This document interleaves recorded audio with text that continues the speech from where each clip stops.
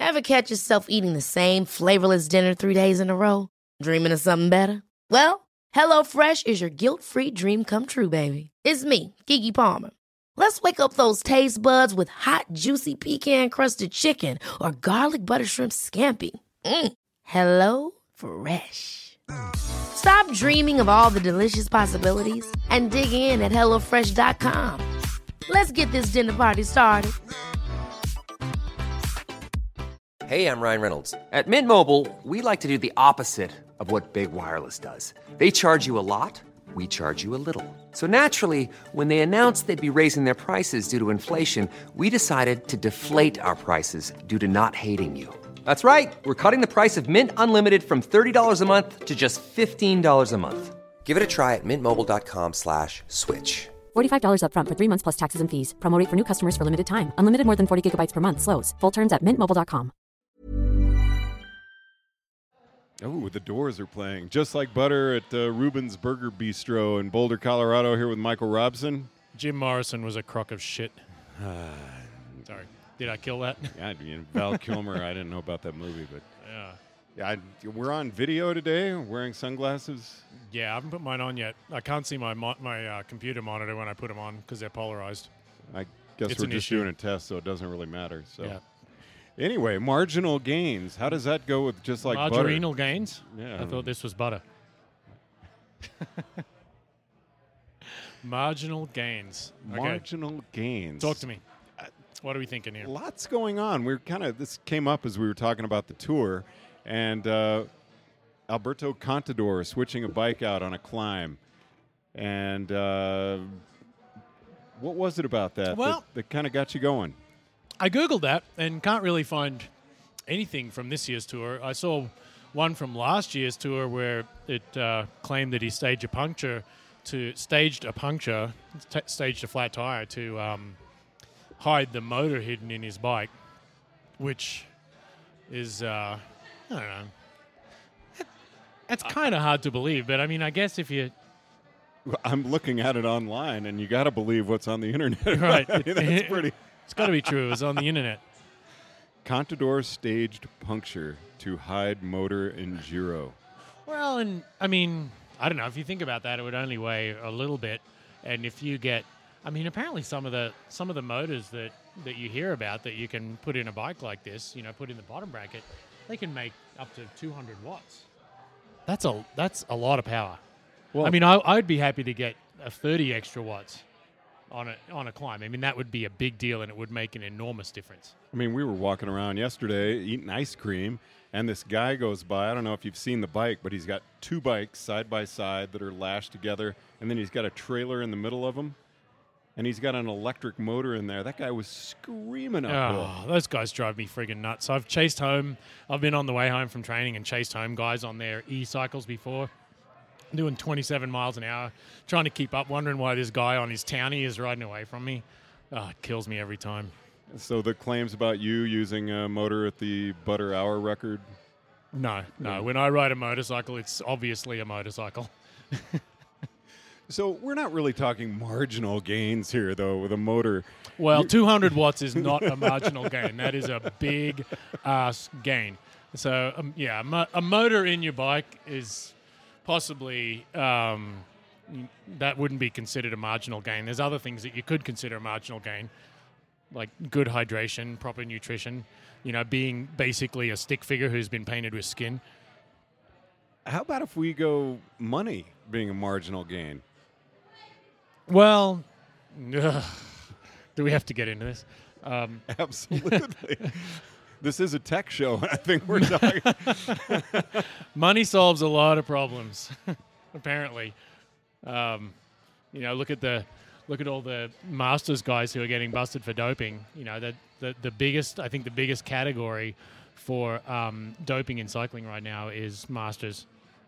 And I agree. so we were just talking about this before we started recording. You have a guy who, he's in some profession where he makes a bunch of money. He has sort of, unlimited resources. He goes out and buys a, $10, $12, $15,000 bike, and he buys all the stuff that goes with it. And it doesn't actually make him any faster because he only got, marginal gains. And he's like, okay, well, what's next? What do I do next? What's my next trick? So, I mean, if you don't have any scruples whatsoever, the next step is pretty obvious. And then, once again, that's not a marginal gain. That's, several percent, which is hard to say is marginal.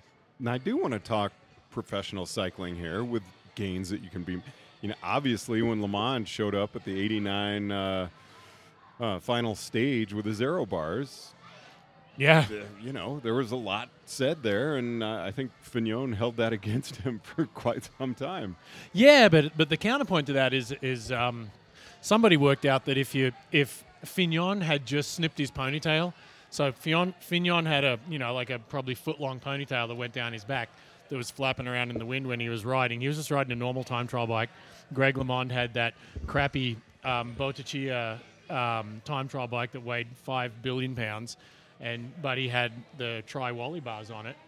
But apparently that 8 seconds that was in it was Fignon's ponytail. So you want to talk marginal gains? Lost the Tour de France because of your fashion-forward ponytail. So let's jump ahead a few years to this year's tour. Oh, that's a lot of years. I can remember them. I remember them all, sadly. What do you see people doing that bring about legal marginal gains? I mean, what makes a sprinter maybe faster? What are people doing to try to get faster and have to put out less power throughout a ride? Gosh, I mean, I don't know what makes sprinters faster. Those guys are animals. I mean, those guys really impress me. I love that. I love the way the sprinters ride. I love how freaking crazy they are. I love that they're just, like I said earlier, they're not just emaciated stick figures. They're kind of real people. I like Peter Sagan. He's a spaz, and I totally get it. With the sprinters, I'm not sure how much there is you can do, but I mean, obviously, weight makes a difference. If your body is light, you're going to go faster. And if you can, once you get as light as you can with your body, you start removing material from your bike as well. But bikes are really kind of at the point where it's really easy to get a bike that's at or below the UCI legal limit. So that's kind of pointless, but it would be considered a marginal gain. I rode a set of test wheels just this weekend, actually. A new set of super ultra light test wheels turned up on Friday afternoon. I rode them on Saturday, and it was, I ride basically heavy crap all summer, and to just jump onto a really light set of wheels and just go for a spin was pretty profound. Like they go faster, they spin faster, because obviously when something's spinning around, it's obviously has to be accelerated in a different direction the whole time it's rotating. So the less mass that you have to make spin, the easier it is to make it spin. So the light wheels are kind of a big deal. And if you know anything about me and my whole deal with cyclocross, you know that I'm just a tire and wheel whore. It's all I think about. The rest of the stuff, on the bike is pretty incidental. I mean, it's good to have a nice bike that's perfectly tuned, but if you want to make a really, really big difference on your bike, you put really nice wheels on it. End of story. So I'm thinking back 2 weeks ago, we were talking about all the crashes at the tour, and one of the things that came up was light wheels. And yeah, well, carbon wheels. Okay.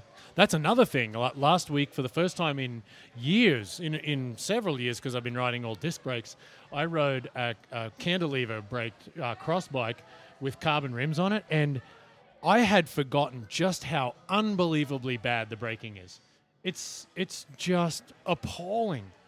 And I can't believe they ride those things. I know that sounds that sounds bad, but the braking is really bad, really unpredictable, really slow to come on. You're just reefing on the bars on the levers and the bars as hard as you can, and it just doesn't seem like anything happens. So if you're going for a gain with a light wheel, you get a carbon rim, cork brake pads, and you're losing some performance with your braking.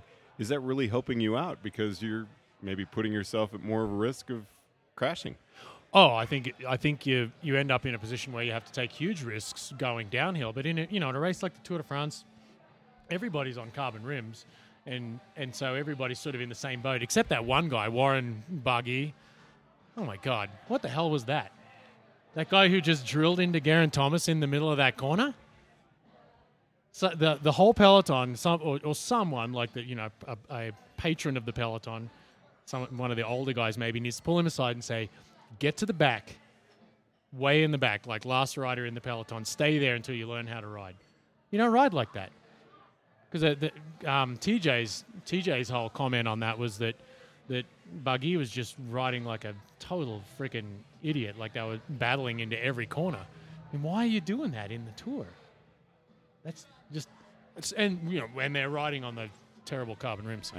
Maybe you're talking about him. You're saying his name now, and you probably wouldn't have been otherwise. Well, he was actually doing really well. He was climbing super well and doing great. And he was way up there in the climbing.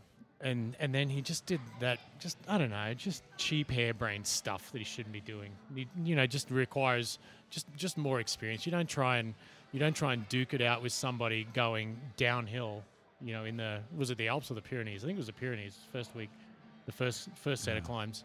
Just stupid riding. But, once again, he's had just crappy braking. But I would say for going uphill, light everything, it probably makes a pretty good difference. And light wheels, the light rims, the rotating mass is probably the biggest difference you can make.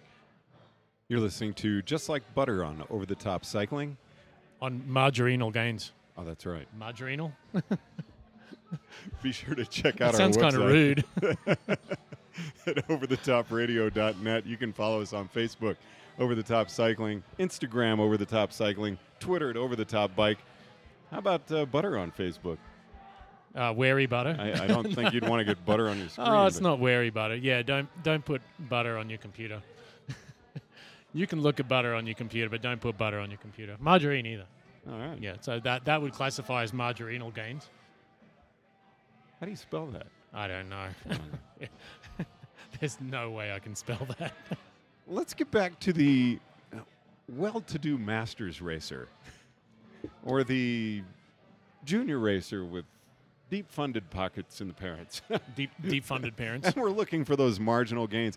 And I'm taking it kind of light here, but I mean, for the Cat 4 who wants to become a 3, or right.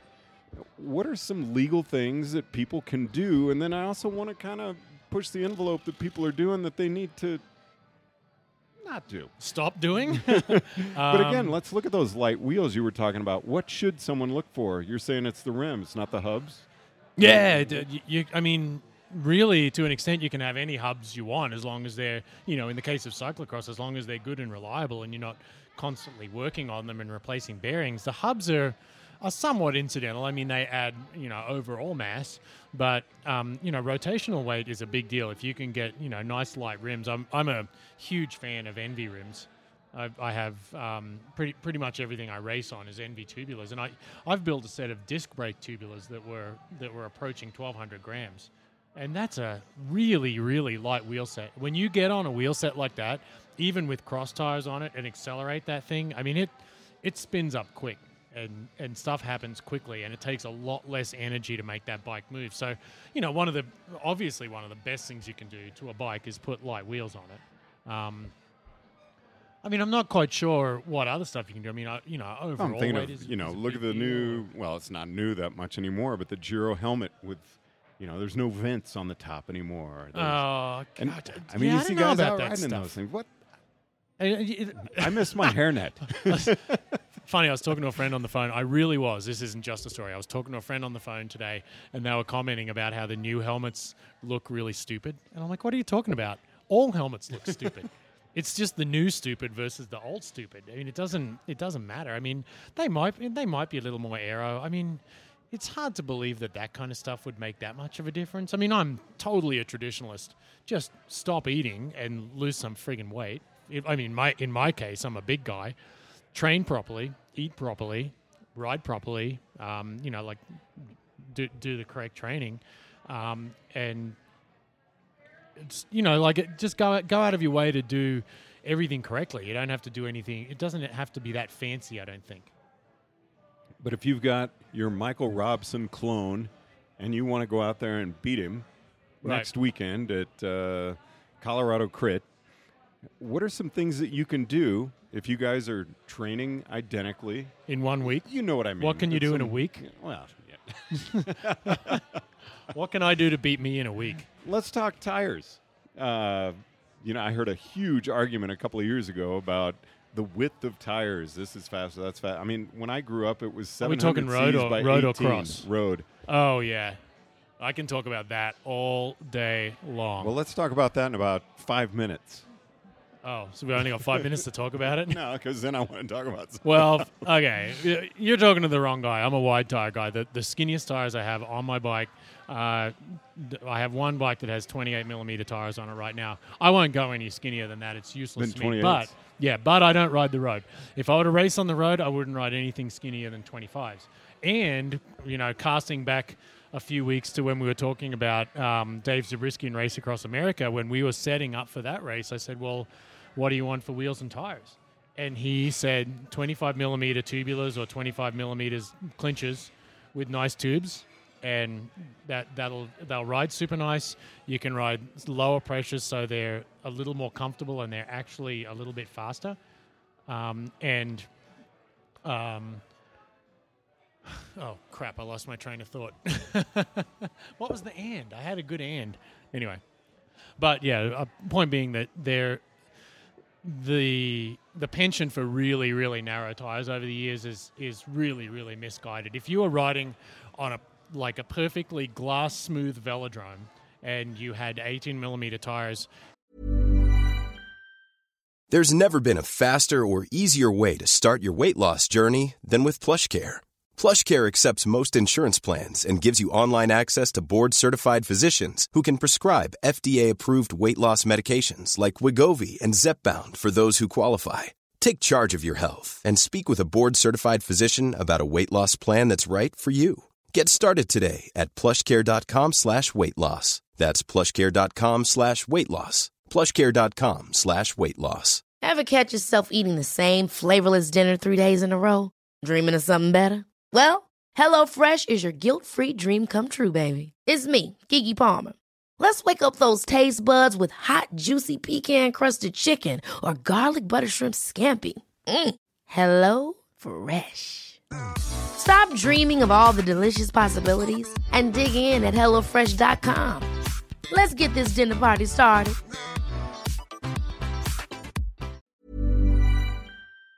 And you pumped them up to, let's say like 140 PSI, you can probably go pretty fast because you have no resistance from the track whatsoever. As soon as any of the surface you're riding on, like the road surface or even like a bumpy track, or in extreme cases cyclocross and mountain biking, as soon as there's any texture in the terrain that you're riding on, high pressure becomes a liability, and basically you're running into little microscopic bumps and they're pushing you backwards.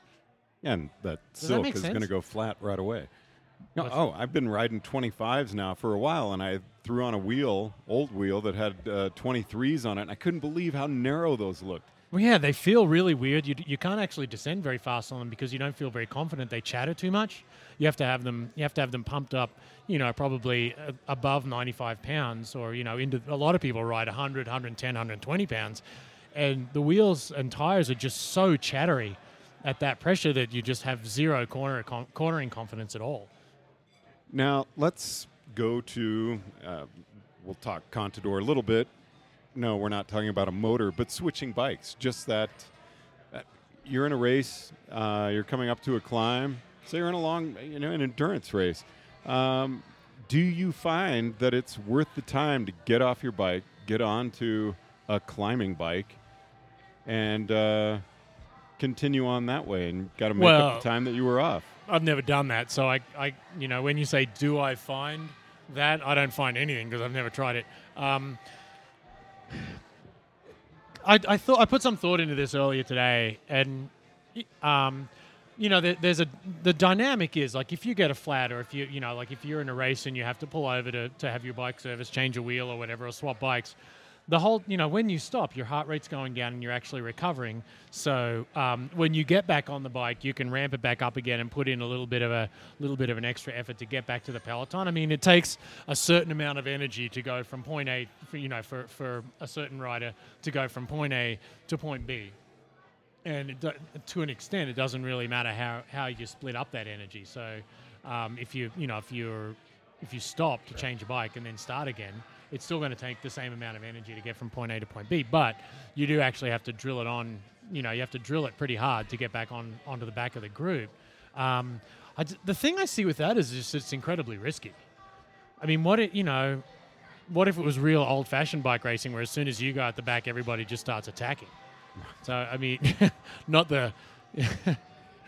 there's the whole thing where everybody sits up and waits for, poor little old whoever to get back on after they've had a mechanical issue. That started back in the Lance Armstrong days when he hooked that person's musette and crashed, and all of the guys that he was riding with were just so deathly afraid of attacking him that they all sat up and just waited because they didn't know what else to do.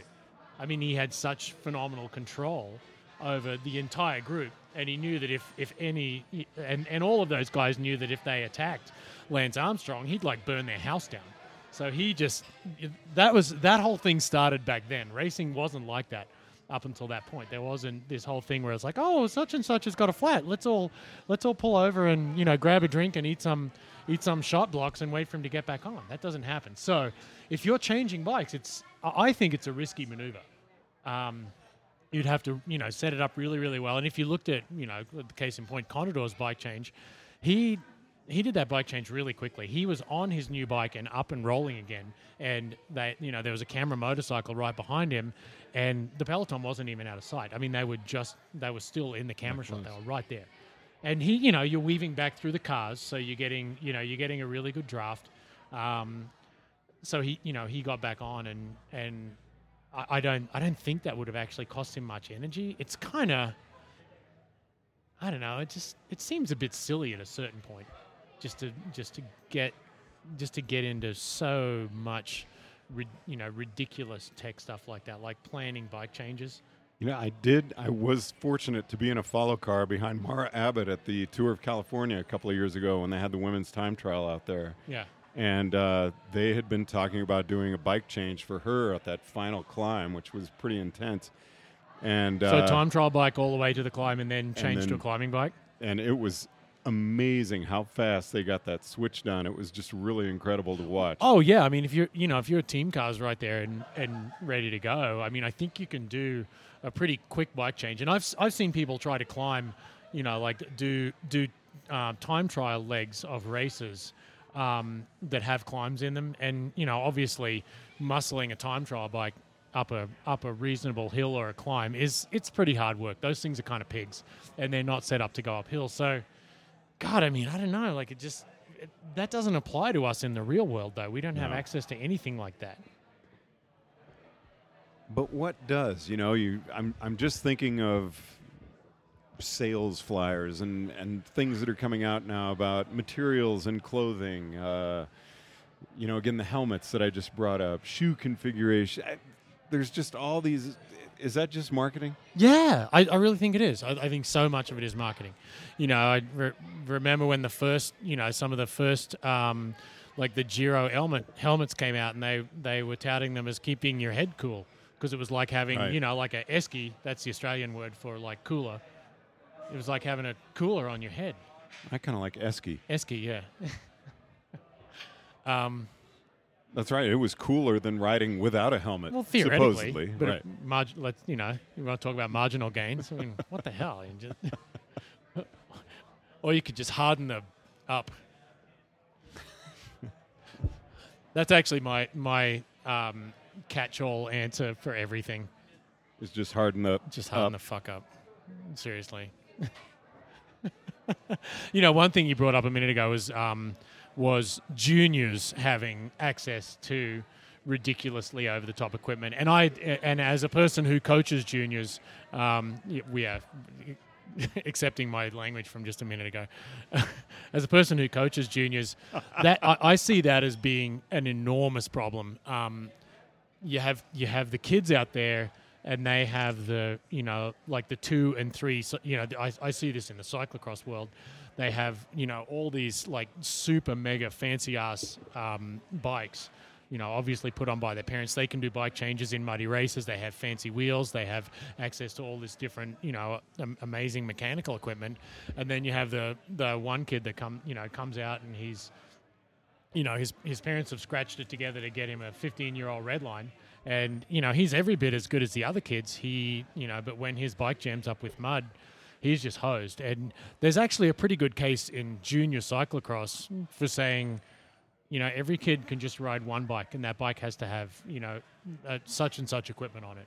So there can really be no technological advantage for these junior kids. But I mean, I don't know if that's something you could even really enforce, or if there's if there's a way you could even enact that. True. I remember the junior rollout at the end of every race, back in the mid '80s. To date myself again. Oh yeah. But, well, and they still do it now. I Yeah. mean, there's gear restrictions. And then, I got to admit that I kind of hate NASCAR. I think it's kind of stupid. But if you think about it from a pure standpoint, they're driving these cars that sort of look like street cars, and they have, really crappy old technology V8 motors in them. And there's only so much you can do within the rules in a NASCAR to improve the performance of the car. It has to conform to a certain shape. And it can only have, a specific motor. And I think even up until recently, they still had carburetors on them, didn't they? I Well, think maybe you're they right. do. Did Do they still have carburetors now? I don't follow What the it hell's a at all. carburetor? I don't know anything about NASCAR, but I mean, you're just living in America. You sort of pick up on these things a little bit. But there's definitely something to be said for leveling the playing field like that and taking away the technological advantage. But I just, in cycling, I just see that as being so incredibly difficult and time consuming to enforce. I mean, look at drug enforcement in cyclocross. Not in cyclocross, in cycling. I mean, it's so difficult to enforce. I mean, I didn't want to know how many people are out there doping that are getting away with it versus how many are getting caught. I mean, it's got to be a percent of riders. That's why I wanted to talk about legal marginal gain. Yeah, so I mean, how would you even enforce that? But This is Over the Top Cycling. You're listening to Just Like Butter with Michael Robson. I'm George Thomas. Be sure to download us on iTunes, or you can follow us on the Acast app. Again, our website is overthetopradio.net. On Facebook, we are Over the Top Cycling. Instagram, Over the Top Cycling. Twitter, Over the Top Bike. So, just to kind of wrap things up, I mean, I love cycling. I love it. I love being out on my bike. Me I like too. really pushing myself. And I never got more pleasure in a race than beating somebody who was just totally decked out on it. oh yeah, With my the top of the favorite line thing is to bike. go out in the summertime with all hairy legs and kind of all chubby and stuff, and ride dudes off your wheel. I mean, it's just there's nothing better than that. And so then you've given up marginal gains, and you've just turned into a meathead who wants to go out and have fun. And that's actually the secret to all of this. It really is. But a point that I was trying to build into this show at some point, and hadn't managed to yet, was the fastest and best climbing bike I ever had was an SPX Tomasini. Remember Tomasini? Steel I have Tomasini. one. Yep. So it was SPX tubing, which is the stuff that was just solid steel. It wasn't a tube. It was rod made out of steel rods. It weighed I think that bike weighed about 23.5 pounds, and it just climbed like a dream. I don't know what it was about that thing. My position was beautiful on it. I mean, that bike back in the day, I would typically have, for the time, nice light wheels on it, like Mavic GP4s or GL 280s or something nice. But the bike itself was heavy. That was an overall heavy bike, and it climbed faster than even until just recent times for me. It climbed faster than any bike I'd ever had. So there's got to be more to it. It's got to be there's got to be a bit more. There's got to be another element that we're missing, and I think you just touched on it. It's just so much more important to go out and ride your bike and love it, and beat that guy who's all decked out with his stupid crap. I mean that is fun. That's funner than riding the decked out stuff. Now, I was thinking about this on the way over here. The Boulder Ironman is coming up next weekend, and I don't want anybody, I'm not trashing on triathletes or anything, but it's amazing to me how many people you'll see sorry, on full-on aero equipment that are riding they're not on their aero bars. Yeah. Or the people you see climbing, Super James on their aero bars. Yeah, there you go. And you're like, hang on. But I mean, pull over. I want to talk to you. When we're talking about gains, you've just spent so much money doing that. Whereas if you had a bike that fit, that you were comfortable on, that's really the best gain you could make. Yeah, or just avail yourself of the actual, the knowledge to use what you have correctly. Use it to its best advantage instead of saying, "Oh, I'm going to spend $15,000 on a bike and then I'm going to expect it to go faster." That doesn't get you anywhere. I mean, can we talk to the triathletes of the world just for a second about leveling their saddle? Just go right ahead. Level your saddle.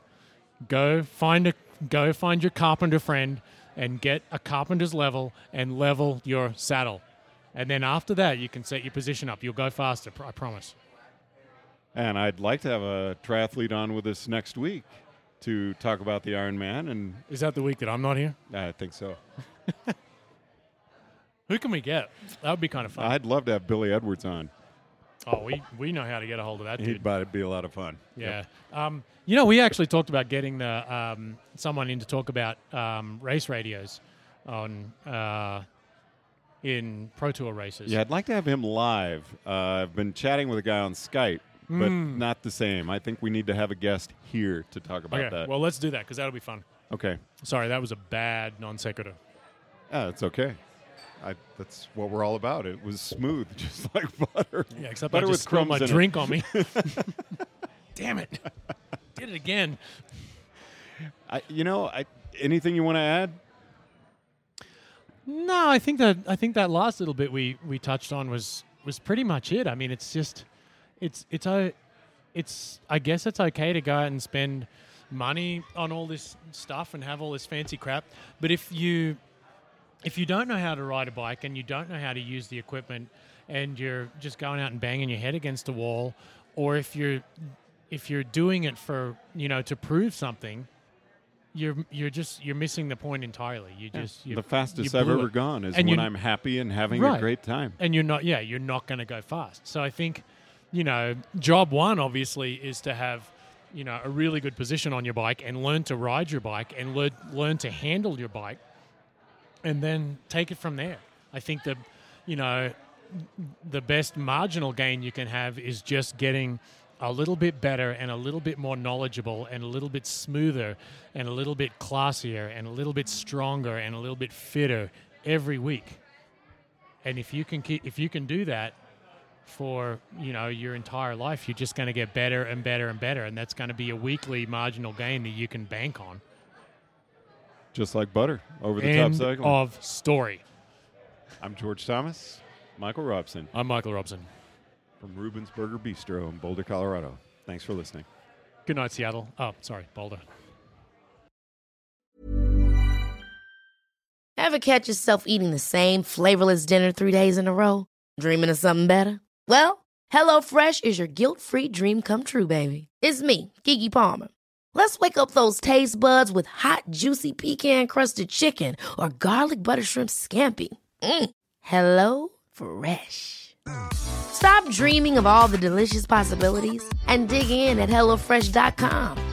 Let's get this dinner party started.